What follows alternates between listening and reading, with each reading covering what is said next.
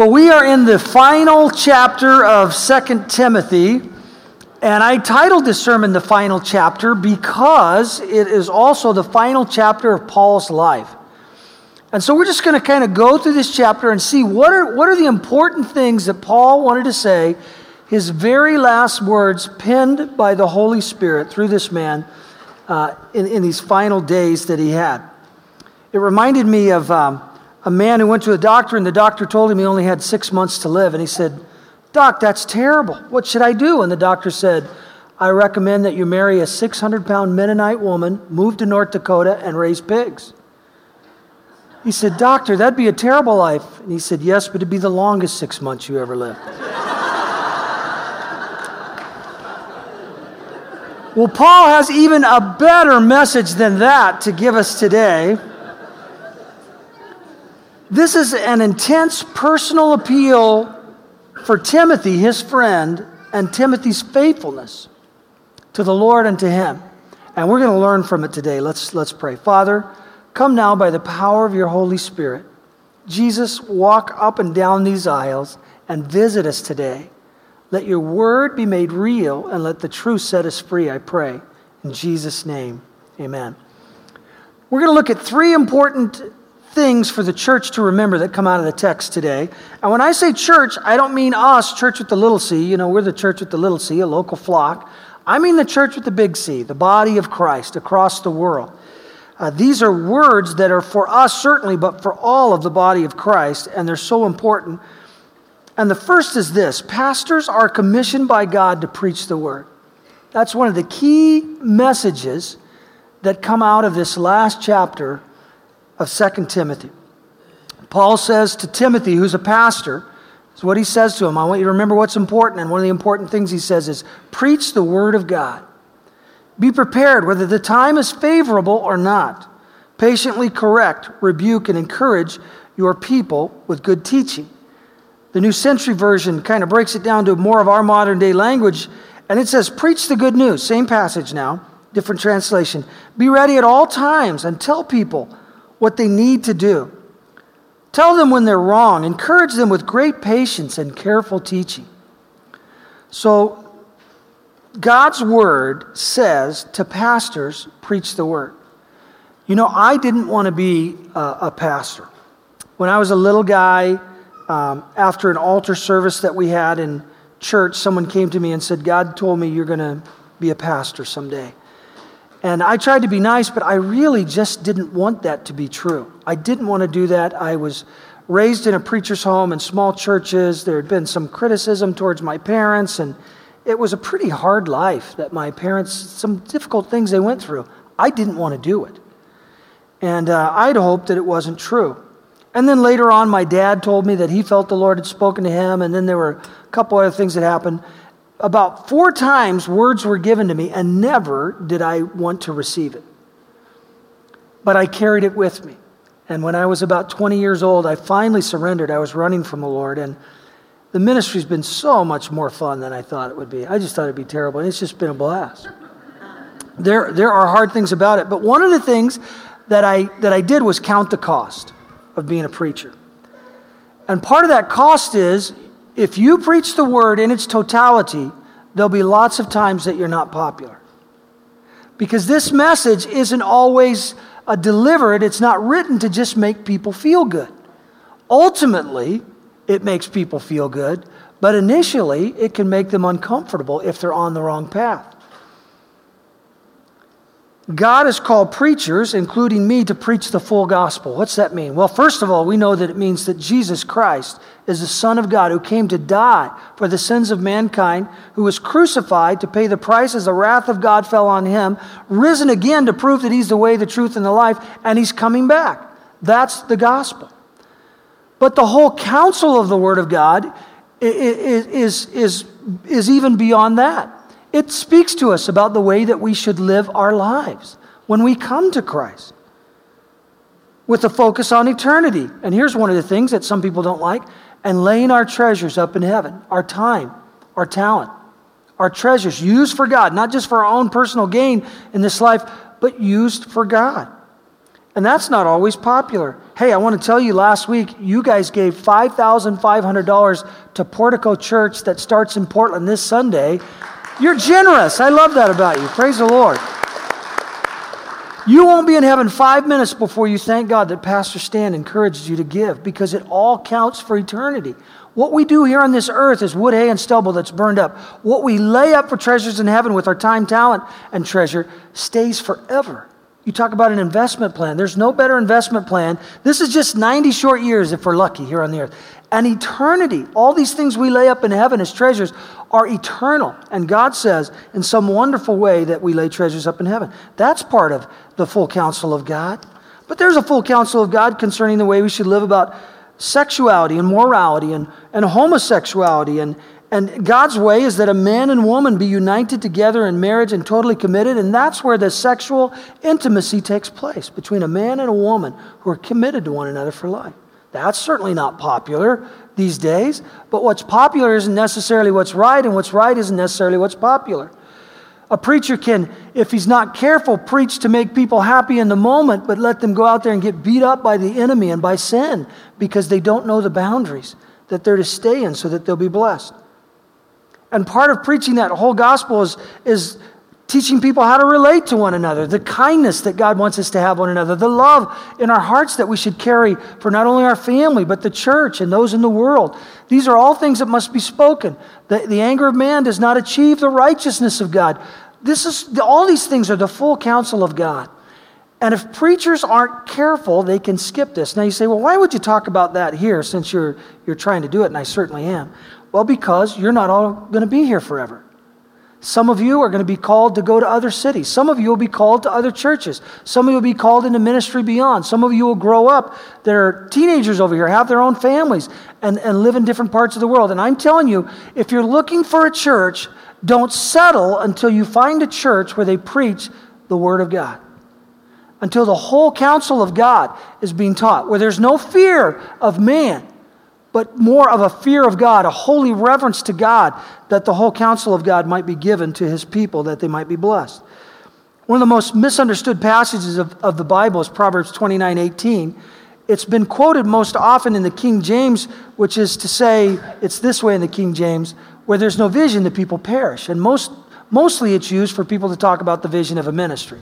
That is totally a wrong translation of that passage. Here's a more correct translation: where there's no revelation, the people cast off restraint. But blessed is he who keeps the law. See, that second part shows you what the focus really is there. And why should preachers preach the whole Word of God? Because where there's no revelation of the truth concerning sexuality and relating to people and the love of God and the truth of God and the gospel, where all that's not happening, people will cast off restraint and just go do whatever. They'll live however they want, not knowing where the boundaries are, separated from God, hurting themselves and hurting others. Another version of the Bible, the New Century Version, in that same verse says this: where there's no word from God, people are uncontrolled. But those who obey what they've been taught are happy. You may have heard this, but it's a popular saying through the years for preachers. A preacher should afflict the comfortable and comfort the afflicted. And that's to say, sometimes we get too comfortable in our Christian lives, don't we? And we don't have a focus towards eternity. And we are settling to say, well, God will forgive me. I can treat people any way I want. No, you can't treat people any way you want. God will forgive you, but the consequences of sin will still fall on you, even though God has a loving heart towards you. I remember a young man that I visited who threw a huge rock off a freeway, like a 40-pound boulder, off a bridge on I-5. It went through a window and just smashed a lady's face to smithereens. He was playing when he did it. And he found Jesus in that jail that he was at. And he turned his heart to God. But do you know what happened? He went to jail for 7 years. God forgave him of his sin, but the consequences fell on him. Well, that's a pretty tragic story, but it's to let you know that God, sure, He's loving and He forgives, but the consequences of sin still fall on us if we choose to be disobedient. And that's why we need the whole counsel of God, and we need preachers who'll teach about the love of God, the truth of God, and the balance of the Scriptures. The passage goes on to say that part of that teaching of the Word of God, the preaching of the Word of God, is to correct, rebuke, instruct, and to train. I remember when one of my pastors came to me, Pastor Gallagher, I was having difficulty with another fellow in ministry there, and yeah, it happens in churches and ministries as well. This fellow seemed to tell me most often what to do, and he was never my boss as far as I knew, which I just thought was strange. You ever work with anybody like that? And so I tried to get along with him, but I really didn't want to do what he said because he wasn't my boss. Well, my pastor saw this, the head of this ministry, came to me and said, hey, I want you to take him out to lunch and work that out. I said, Pastor, I don't have a problem with him. He has a problem with me. I'm not going to him telling him anything. He's coming to me and telling me everything to do. He said, yeah, whatever. I want you to take him out to lunch and work it out.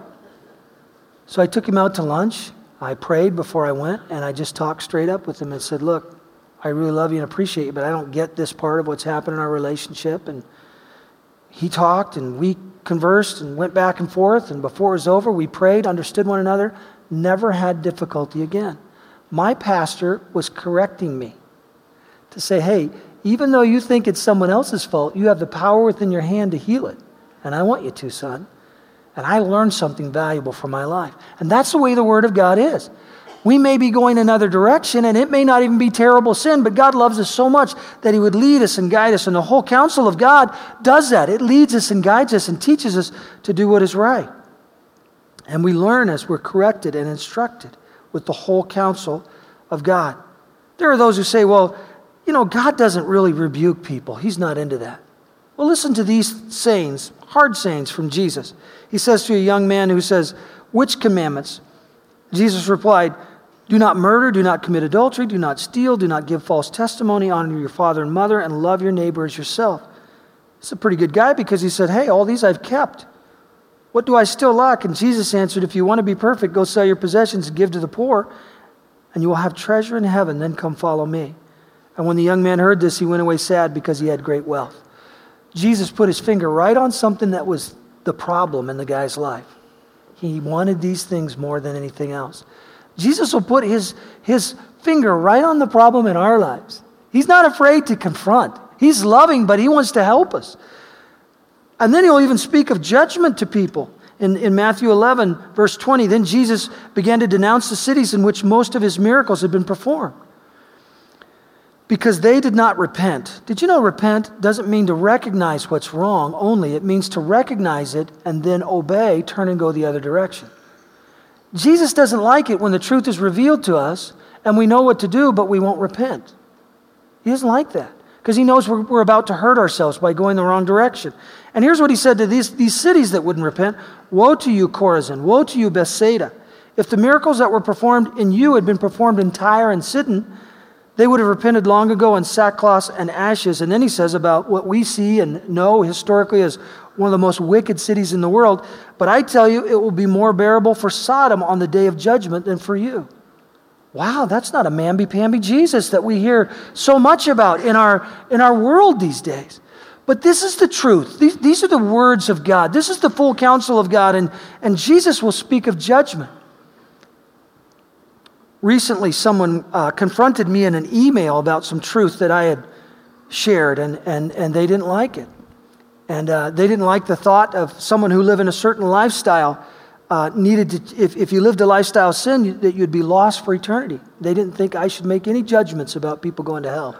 Well, first of all, I heard this and I believe it. When you get to heaven, there are three things that surprise you.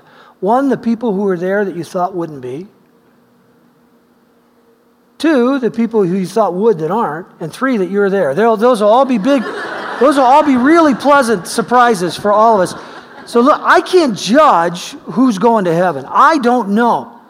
But I know this, I am commissioned by God to preach the Word. And the Word says that if we willfully, continually live lifestyles of sin and deliberately, that we're truly not walking with God and we can't kid ourselves and we'll be lost for eternity. I don't make the judgment of who's in or out, but I preach the Word according to the way Jesus said it. And Jesus said, judgment will come. Part of love is judgment. There's justice there. And love will warn somebody what's ahead rather than make them feel comfortable in the moment for the sake of relationship. If I love someone, I might confront them to keep them from getting hit by a truck if they walk across this road. If I love someone, I won't and I know where a rattlesnake is residing at this very moment, I'm not going to let them walk that way without a little bit of a struggle. And so the truth is all these things. And I think it's worth noting as well, as we talk about the whole counsel of God, the gospel that saves, the truth that keeps us and blesses us. And then there's a word here about preaching as well, where it says, do the work of an evangelist. And I think that's worth noting for just a moment. Let's talk about that in the passage. At the heart of every pastor and at the forefront in every church, God wants a concerted and strong emphasis on winning the lost to Jesus Christ. He says to pastors, now I know this is written to Timothy, but it's the heart God wants for every pastor. That's one of the principles of the Bible that you can know. It may not have been written to you, but it's certainly written for you. And so here we have this word to pastors, do the work of an evangelist. Help people come to Jesus.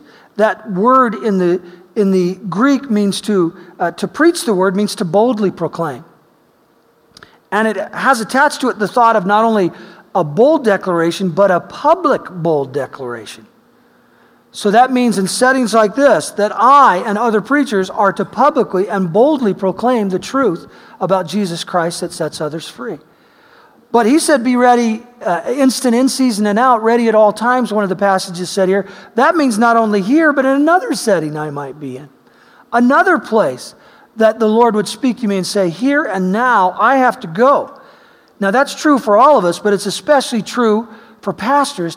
You're not just on and off when you get in the pulpit. You're on with the gospel, and you have to share it, and it'll set people free. Now, if you go to a church where there's no emphasis or opportunity for people to come to Jesus, I would encourage you to reconsider your stay. You know, someday you'll be out there. We won't always be together in this setting. And one of the things you should always look for when you're looking for a church is a church where they preach the word, but a church where there's a heart to win souls. And that means that they preach Jesus crucified, risen, and coming again. These are things that are so important to God that he said to his servants, preach the word, do the work of an evangelist. Romans 10:15 says, and how can they preach unless they are sent? As it is written, how beautiful are the feet of those who bring good news. I really like that scripture, and I'll tell you why. I might have the ugliest feet in the universe. It's even alien feet, if there's any out there. I don't think there are, but some people do. But I have big, wide, hairy feet, that ugly toenails. I mean, one of them was stood up like a hood on a car. My brother opened the door on it, and it never grew back right. And I cover them. I usually don't go out in public to make the rest of you throw up or anything like that, I usually cover them when I'm out there with my shorts on. But it's so good to know that somebody thinks my feet are beautiful. And it's the Lord when I bring good news. And he feels that way about all of his servants who share the truth. Now, I've been in settings where people didn't like it when I spoke about Jesus Christ. In public settings beyond the church. But I've noticed that every time I bring it in those settings, people get saved at alarming rates. Because they've heard all this stuff from the mass media out there about what Christians are and about Christ, but they don't even know the truth. And when they hear the truth, did you know this is why a preacher has to share this, preach the word in truth and share the gospel, is it's attended by the Holy Spirit, this message. You can't make people do this stuff. And when this comes forward, it's the very heart of God. When it's spoken, the Holy Spirit will take it to the heart of an individual and reveal to them, and in their spirit, this is true. Come to me. And so I've learned that, hey, this gospel takes care of itself. I'm supposed to declare it and get it out there with love, with grace, and with truth. But when I do, the rest is up to him. And he takes care of his business. God does with his Holy Spirit when that happens. So preach the word. That's what God wants the church to know. And it's an important message that Paul was sharing with the servant Timothy in Paul's last days, just weeks before he died, potentially here. Here's another thought that comes from the scripture. I'm just going to capsulize it as this. Be a faithful friend to others. I see that in this passage. 2 Timothy 4:9. I want to contrast to you two people that had been Paul's friends here. The first is Timothy. Timothy, please come as soon as you can. Timothy had been with him 15 years, traveling across the different countries, sharing the word, a faithful friend. And then there was another fellow named Demas. Not too many people name their child Demas. Here's why. Demas has deserted me. We hear of Demas 3 times in the scriptures. It goes on to say, because he loves the things of this life more.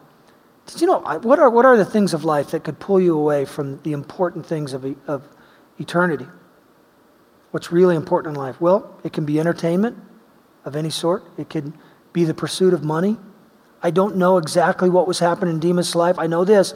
He chose not to go the route to be the faithful friend and do the work of the Lord with Paul, and he chose to go do something on his own that God wasn't pleased with. He's mentioned 3 times in the scriptures. The first time, Demas is mentioned along with Mark and Luke as a fellow laborer in Philemon, the book of Philemon. That's pretty good company. Writers of the Gospels, apostles. And then later in Colossians 4, Demas is mentioned as, hey, Demas was there and he says hello. So it's kind of scaled down a little bit. It's just Demas the second time.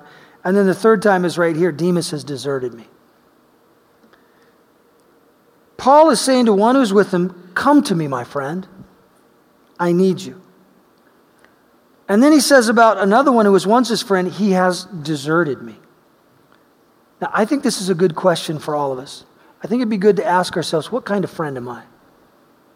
All of us want friends. Do you know the Bible says if you want friends, you should show yourself to be friendly?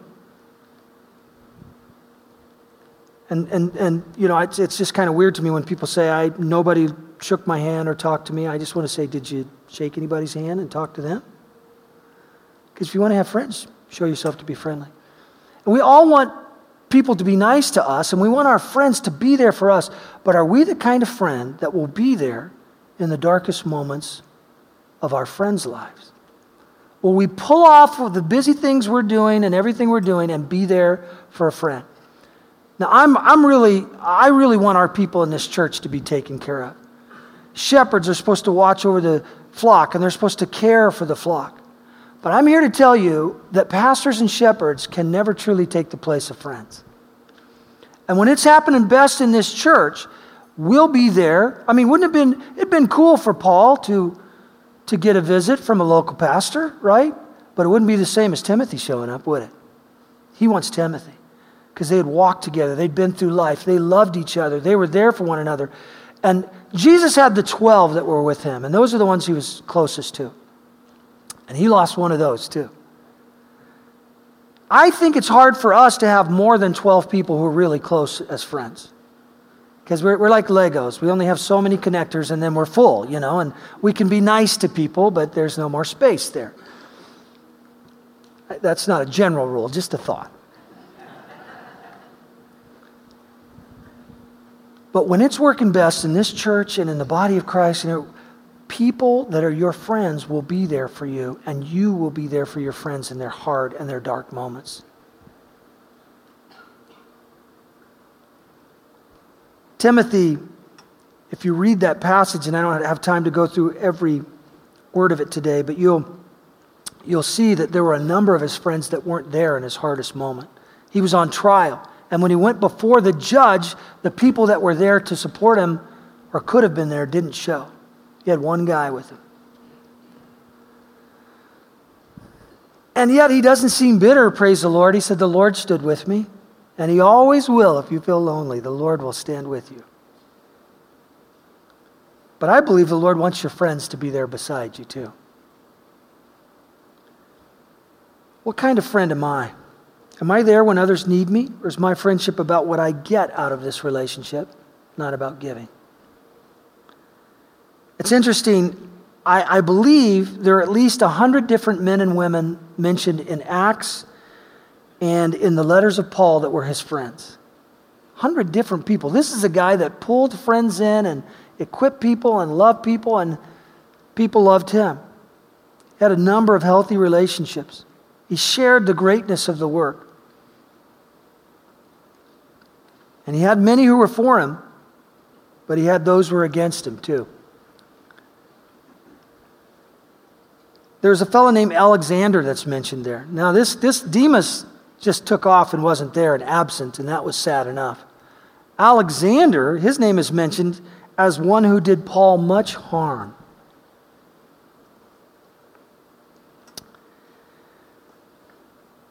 Priscilla and Aquila are mentioned as well in verse 19. They were a husband and wife team that assisted Paul in many, many ways through ministry. But they were assisting Timothy at the moment the letter was written in Ephesus. They were with Timothy ministry. So they were good friends. And the Bible says this in Proverbs 18:24, and we see both these kinds of friends in this passage. There are friends who destroy each other. There's the Demas and the Alexander who caused pain because of absence and criticism. I don't know what Alexander did, but it caused a lot of harm. Some scholars think Alexander testified against Paul rather than for him. There are friends who destroy each other, but a real friend sticks closer than a brother. God wants us to be there for our friends in their darkest hour. Are we like Timothy or are we like Demas? Years ago, I had a friend named Chris Davis. Chris and I were roommates in college at George Fox. We played on the baseball team together. He was the shortstop and I was the center fielder. We loved each other. This guy was so funny and so fun. He could make anything funny. I don't know if I've ever met anyone as funny as him. But he loved Jesus and he was sold out to God. While he was in college, he was ministering with Youth for Christ at the local campuses. He went to seminary. He was a scholar. And shortly after that, took a job in Portland as a college pastor and was writing a book, prepared to write a book, co-author a book with Tony Campolo. He was on the rise fast. He married a young lady named Diane Davis from George Fox, who is an All-American volleyball and basketball player. Beautiful lady who loved the Lord. Chris was stricken with multiple sclerosis, a very severe case. And Diane went to counseling with him to prepare for his death because they told him he didn't have more than a year and a half left. To make matters worse, Diane was training for a triathlon in the hills of Newburgh, and she crested a hill and a drunk driver in a pickup truck hit her and killed her. So as they were preparing for his death, and she was learning how she was going to cope without him, he found himself coping without her before he died. It was a sad, sad deal. And listen, this is one of my best friends in life. This is one of the closest three that I've ever been to. When Chris had his worst moments, three of the buddies got together and said, look, let's go together every week to see him. So baseball buddies showed up every week in Newburgh. I'm going to tell you, it took time. I didn't have the time. I was a district youth director for the Assemblies of God, traveling all over the place, driving about 40,000 miles a year. I didn't have the time, but I took the time. And every time we went, we laughed together, and the one who made us laugh the most was Chris. As we came to the latter stages of his life, and we prayed, we wanted God to heal him, and all I can tell you is God didn't. We had as much faith as we could have. He had to talk through a mechanism where he used his fingers because he lost the ability to verbalize with the disease. Then eventually he would use his chin. And his mother told me once, one of the last times we came, that he had taken over 2 hours to compose a message for us with that device. He'd done it with his chin. And the message was, how are you George Fox bozos doing today? I loved Chris Davis. I thought I was going to bless Chris in those days. But what I found out is Chris blessed me way more. I will never be sorry that I went to my friend, that I was there with him in the end. But I would have been sorry if I hadn't. Now, I don't always do everything right. I'm not trying to elevate myself, but here's a thought for us. When our friends are in their darkest hours, are we there for them? When somebody we love goes through a divorce, will we care enough to show up? You know, sometimes we just, it's so uncomfortable, we don't know what to do, and we just don't show up. That's the worst thing we could do, is not show up. Because they think now, I've made mistakes, my life's not pretty like everybody wanted it to be, and they don't want to be with me anymore. God help us to be there. Timothy was the kind of friend that was there. Demas was not. 1 Peter 1:22 shares this heart that God wants us to have for one another. You were cleansed from your sins when you obeyed the truth. So now you must show sincere love to each other as brothers and sisters. Love each other deeply with all of your heart. God help us to be faithful friends. It's the way He wants it to go. It's what He's willed in His Word. We don't have to be alone. Here's a third thought for you, and I'm going to capsulize this with the thought of, I think it's healthy for the church to hear. Ministers are people too. Look at this. Some people have called him the Lion of God. This man who wrote 2/3 of the New Testament. Not afraid of anybody or anything, yet had great love and with boldness would proclaim this truth of the love of God. And yet he's in a dungeon just weeks before, maybe months before he died. We don't know if Timothy was able to get to him. But listen to his heart. And I want you to see that the greatest men and women of God, they're people, they're human. Do your best to come to me quickly, he says to Timothy. In verse 9. In verse 13, when you come, bring the cloak that I left with Carpus at Troas. He's cold. He's cold and alone in a dungeon and a dark prison when all he'd ever done was give and love and help people. And then, I don't know why, but this one gets me. It just, this terminology, do your best to get here before winter. Do you know winter comes in our lives? I think it comes in two ways. There's a winter that's just a hard season that we're going through. And then there's a winter that is the winter of a life, the end of our lives. Paul was in both of those. One of the hardest moments, he's about to die, and he's older now, near the end.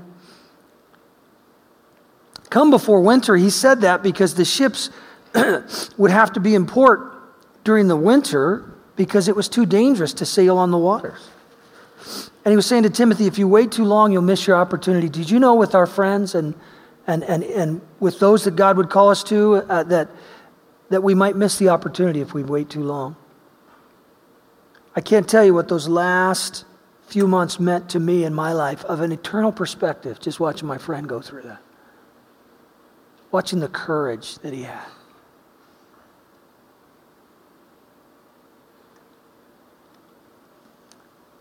And we could miss the opportunity to bless them as well as be blessed. But let's talk about ministers for just a moment. When I say ministers are people too, this is the guy that is just feeling the emotion. And when I say ministers, I don't mean just pastors, but let's remember that Paul's an apostle, an evangelist, and a missionary.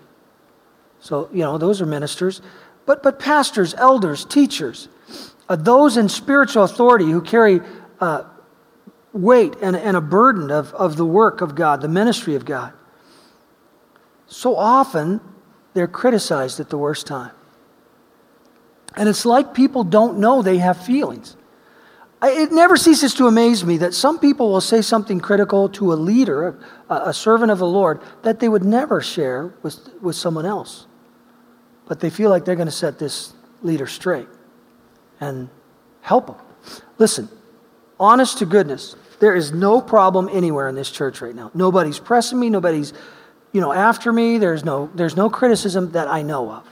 So this is not about that. Let me tell you what this is about. I have 2 kids in my home. Aaron's 21. Candace is 18.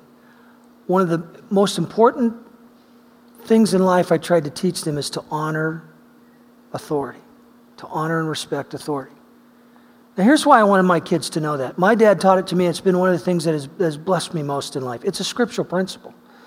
But I want my kids to have success in life. Did you know that the people that don't honor and respect authority have trouble? All through life, they have trouble. Now, they may like the feeling when they come against them, because it is an adrenaline rush there. And they may like to tell people about what they did, and that could be fun for them.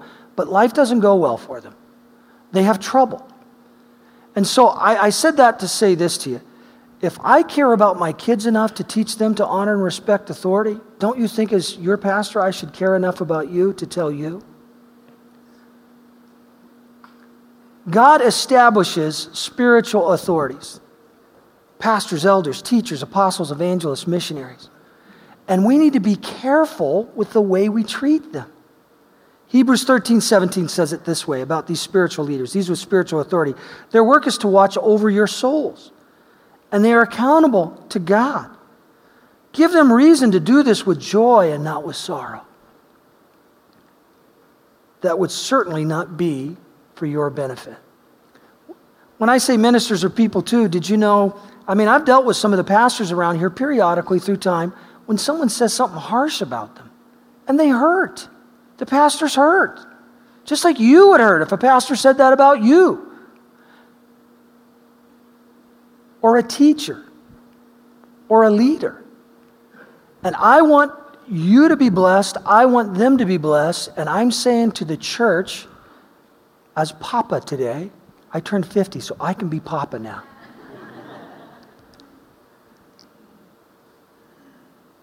Ministers are people too. Love them. Bless them. And here's just a general rule in God's Word. Be nice. Just be nice.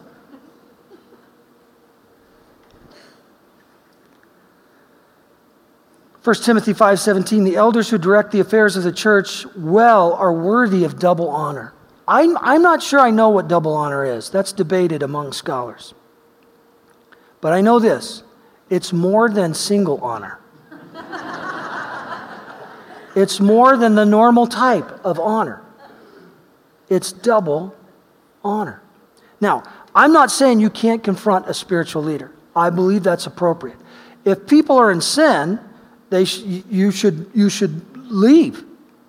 If you involved and you see somebody walking in sin and obstinate and calls himself a leader, there's abuse out there. I know that. There are people who do things wrong. But listen to this now. I'll categorize it a little bit.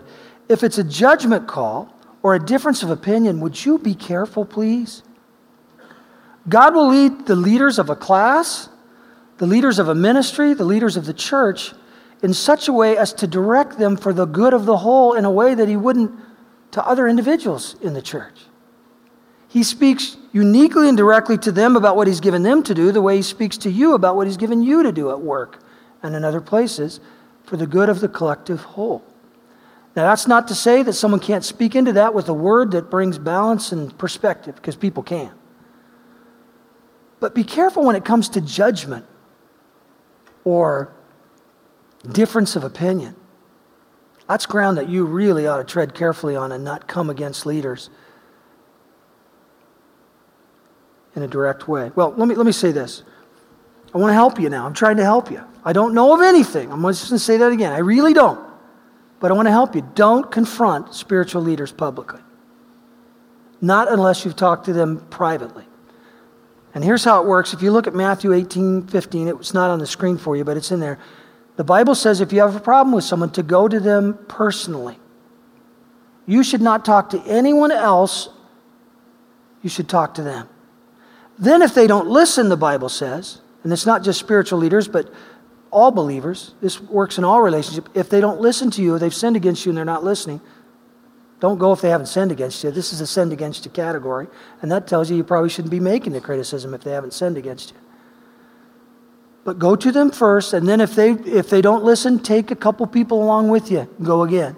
And then if they don't listen, bring the church in to help with discipline.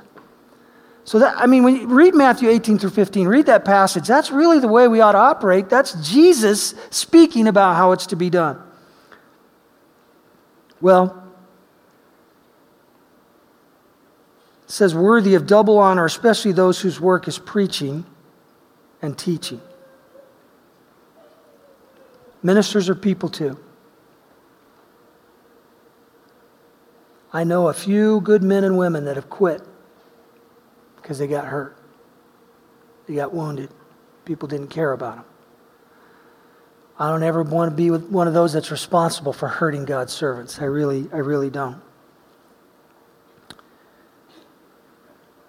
How about this last season of life? We've talked about the hard seasons of life, but let's talk about the last season of life now. Recently, I went to visit an old preacher. He just turned 90. His name's Al Davis. Al is an incredible man. He was a assistant superintendent for the Assemblies of God, but he was pastor at Dallas, Oregon for around 30 years, I believe. And just a couple weeks ago, I went to see him just because I love him. He's just the coolest guy. And he can't drive anymore. His license is taken away. Might be a good thing, because the only problem Al Davis ever had was he liked hot cars and would travel way too fast all the time. That was his biggest problem. But he was a loving man of God who taught the word, who was there. He traveled this state encouraging preachers as assistant soup. And that church in Dallas, Oregon that's there, I think it's Valley Life Center now, what they call it. Al was the pastor that started with 100 or so, took it to over 400, built a new facility. Lives were changed. Just an amazing life. And he's sitting in Dallas, Oregon, with his wonderful wife over there, and nobody gets to glean from that richness anymore. Let me talk about senior citizens for just a moment, because now we're talking about the winter season of life. And this is one of those things which won't come up very much, but this culture that we live in America does not honor age, and we should, according to the Bible. There's a crown of wisdom, the gray hair. That's what the Bible says. I went to see Al Davis, and I just found myself when I was with him just kind of pouring my heart out. And he started speaking back to me. It just felt prophetic. And then he started ministering to me. Again, I went to bless Al, and Al blessed me. And I'm going to sit with him some more, I decided. But how many people are in their 80s? And not only do people not come and sit with them because they're lonely, but nobody's gleaning from the amazing wisdom. It really is possible to have your best friend be over 80, even when you're 30. It's really possible. God can knit hearts together, and God can use people who've been through it to minister to you, to care for you. And I'm making an appeal to you today. Would you go to those that are in the winter season of their life and sit with them? Love them and let them love you back. Your life will be richer if you do.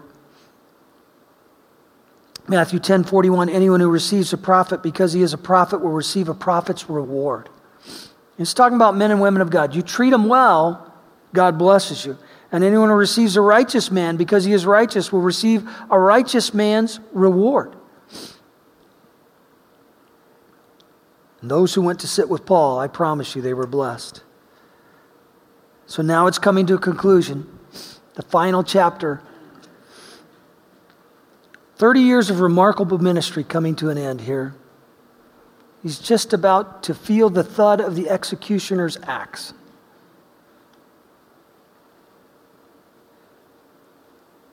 But he impacted lives.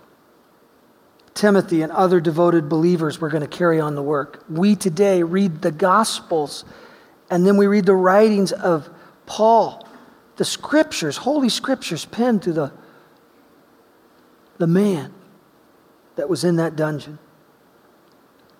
And we're blessed and we're spurred on to love and good deeds. I like what John Wesley said. He said, God buries his workmen, but his work goes on. And then I think it's fitting to end this book with this final declaration from Paul, an example of how we should spend our lives all out for Jesus. He says this, I have fought the good fight. I have finished the race and I have remained faithful. And now the prize awaits me, the crown of righteousness, which the Lord, the righteous judge, will give me on the day of his return. And the prize is not just for me, but for all who eagerly look forward to his appearing. You know what I love about that?